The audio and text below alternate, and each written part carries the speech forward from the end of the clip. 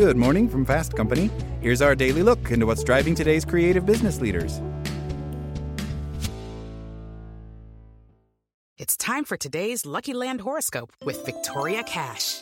Life's gotten mundane, so shake up the daily routine and be adventurous with a trip to Lucky Land. You know what they say, your chance to win starts with a spin. So go to LuckyLandSlots.com to play over 100 social casino-style games for free for your chance to redeem some serious prizes. Get lucky today at LuckyLandSlots.com. Available to players in the U.S., excluding Washington and Michigan. No purchase necessary. VGW Group. Void where prohibited by law. 18+. Terms and conditions apply. Want to learn how you can make smarter decisions with your money? Well, I've got the podcast for you. I'm Sean Piles, and I host NerdWallet's Smart Money Podcast. Our show features our team of nerds, personal finance experts in credit cards, banking, investing, and more. And they'll help you make the most of your money while cutting through the clutter and misinformation in today's world of personal finance. You'll get clarity on strategies to help you build your wealth, invest wisely, shop for financial products, and plan for major life events. Listen to NerdWallet's Smart Money Podcast wherever you get your podcasts. Good morning from Fast Company. Here's our daily look into what's driving today's creative business leaders. Tatiana Slavova always knew she wanted to get into venture capital, but it took the war in her home country of Ukraine to convince her to seek opportunities in the U.S. Slavova, who holds a bachelor's degree in law and a master's degree in accounting and auditing from Odessa State Economics University in Ukraine, had her life turned upside down when Russia invaded in early 2022. When the first line of Russian forces was just 125 miles from Slavova's home, she began looking for opportunities to escape. When the war started, since it was very dangerous, I made a decision that I had to relocate, said Slavova, who was working as a business development manager for an international telecom company at the time. While seeking safe harbor and career opportunities in the U.S., Slavova, who declined to give her age, applied to the Tulsa Visa Network, a program that helps approved candidates and their families resettle in Tulsa, Oklahoma, aiding in both the immigration process and job search. About 2 months after applying in August, she was on her way to Tulsa.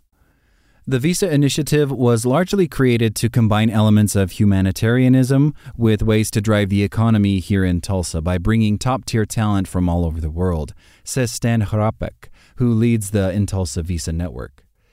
The program, which launched in June 2022, has 4 areas of support: legal, relocation, resettlement, and job placement.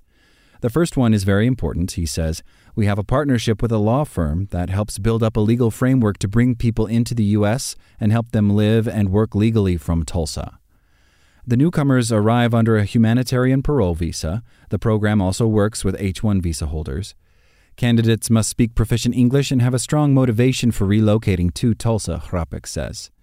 The initiative is one of several from the George Kaiser Family Foundation, which is based in Tulsa, to bring more tech-led economic development opportunities to the community.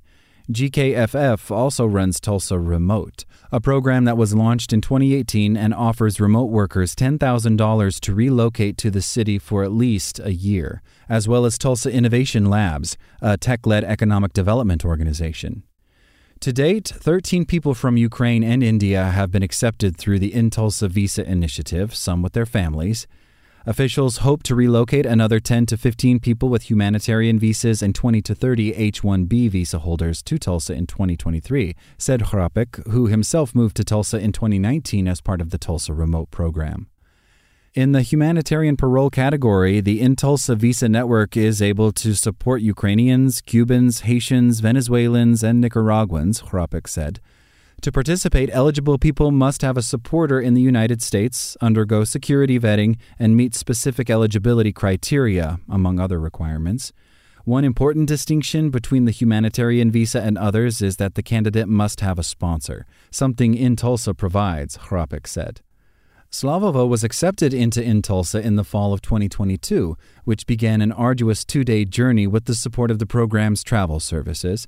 Shortly after her departure, Odessa's energy grid was attacked by Russian missiles, and much of the city's population was left without heat or electricity in the cold winter months. Once she arrived in Oklahoma in October 2022, she was greeted at the airport by members of Atento Capital, a Tulsa-based venture capital firm where she'd already been accepted as an investment associate, as well as the Tulsa teams. It was this family feeling, she says. At Atento, Slavova works closely with the investment team to identify and evaluate potential investment opportunities. She also works with the portfolio companies to help them grow. Besides a job, housing is another important factor for newcomers. Once people arrive in Tulsa with the program, they receive housing support for up to 3 months and are connected with a local organization called the American Dream Center, which works with immigrants. Slavova said everything was in the details. The organizers went so far as to ask whether she preferred coffee or tea at her new apartment. Along the way, she has also learned which events she likes to attend and which groups she might join.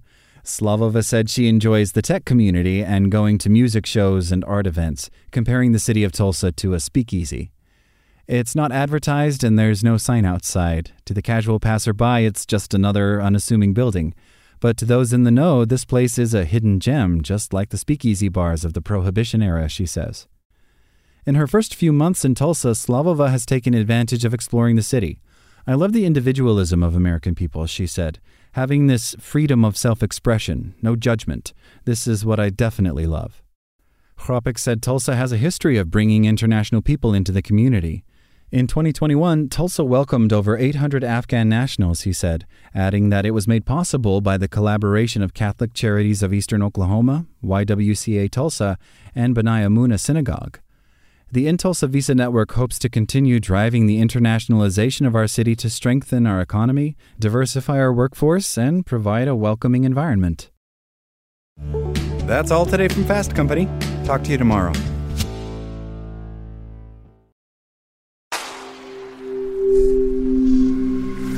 Spoken Layer. This is the story of the one.